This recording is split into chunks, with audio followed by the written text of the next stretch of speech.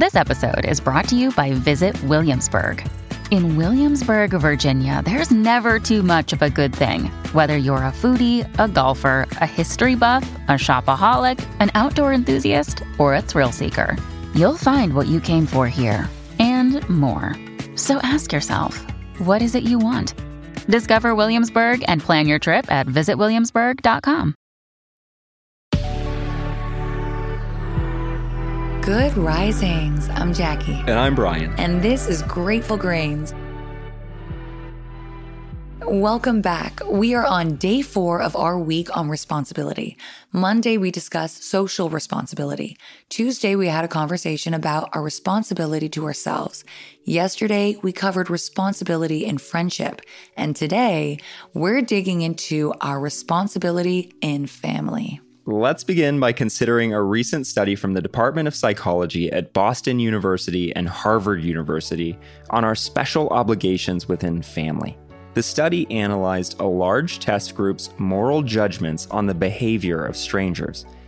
It found that people who helped a stranger were judged more morally good and trustworthy than those who helped kin. People who helped a stranger but did not help kin were judged as less morally good and untrustworthy. People who neglected kin were judged as more morally bad and untrustworthy than those who neglected a stranger. So in short, the study shows there's a clear societal expectation that we be readily available to our relatives. This subconscious mechanism is widespread. People feel the pressure of fulfilling their roles in family, and so they hold other people to the same expectation. How could we possibly hold someone to a standard of engagement without knowing the inner workings of their family? It's like the saying goes, don't judge someone until you've walked a mile in their shoes. Exactly. If you ask one person about family, they'll tell you about their support system, their foundation, their unshakable bonds. If you ask another person about family, they'll tell you about obligation, abuse, and disappointment. Family differs from one household to the next, and we have to keep that in mind when we consider our responsibility to the people who share our DNA. Again, when it comes to interpersonal relationships, we can't be held accountable for something we didn't sign up for. Where and to whom we're born isn't a choice we actively make. Families are made up of individuals. We have to assess people's access and role in our lives on a case-by-case basis. It's often the most abusive situations where you'll find family members holding their blood relation over our heads. I'm pretty familiar with these kinds of familial expectations. People really think they can get away with murder just because they're related to you. I've had close relatives disappear for years and reappear as though nothing ever happened. I've had family members say atrocious things about me and to me and expect all to be forgiven immediately. On the other hand, I have family members who fought for me, supported me, and uplifted me. Just like we said, these people have to be considered on a case-by-case basis.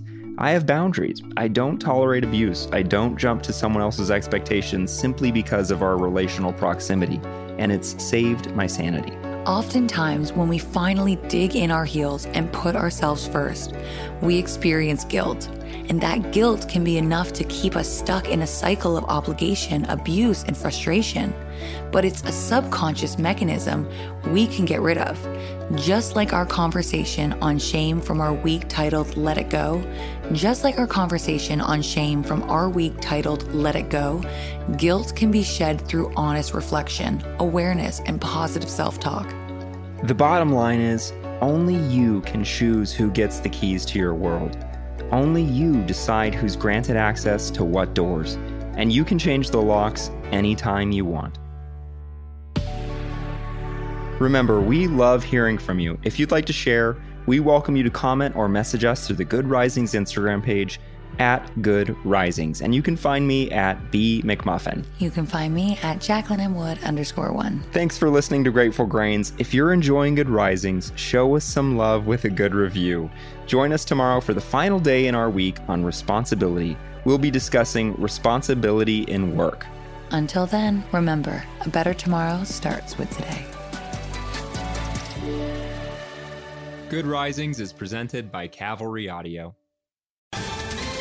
Ohio, ready for some quick mental health facts? Let's go.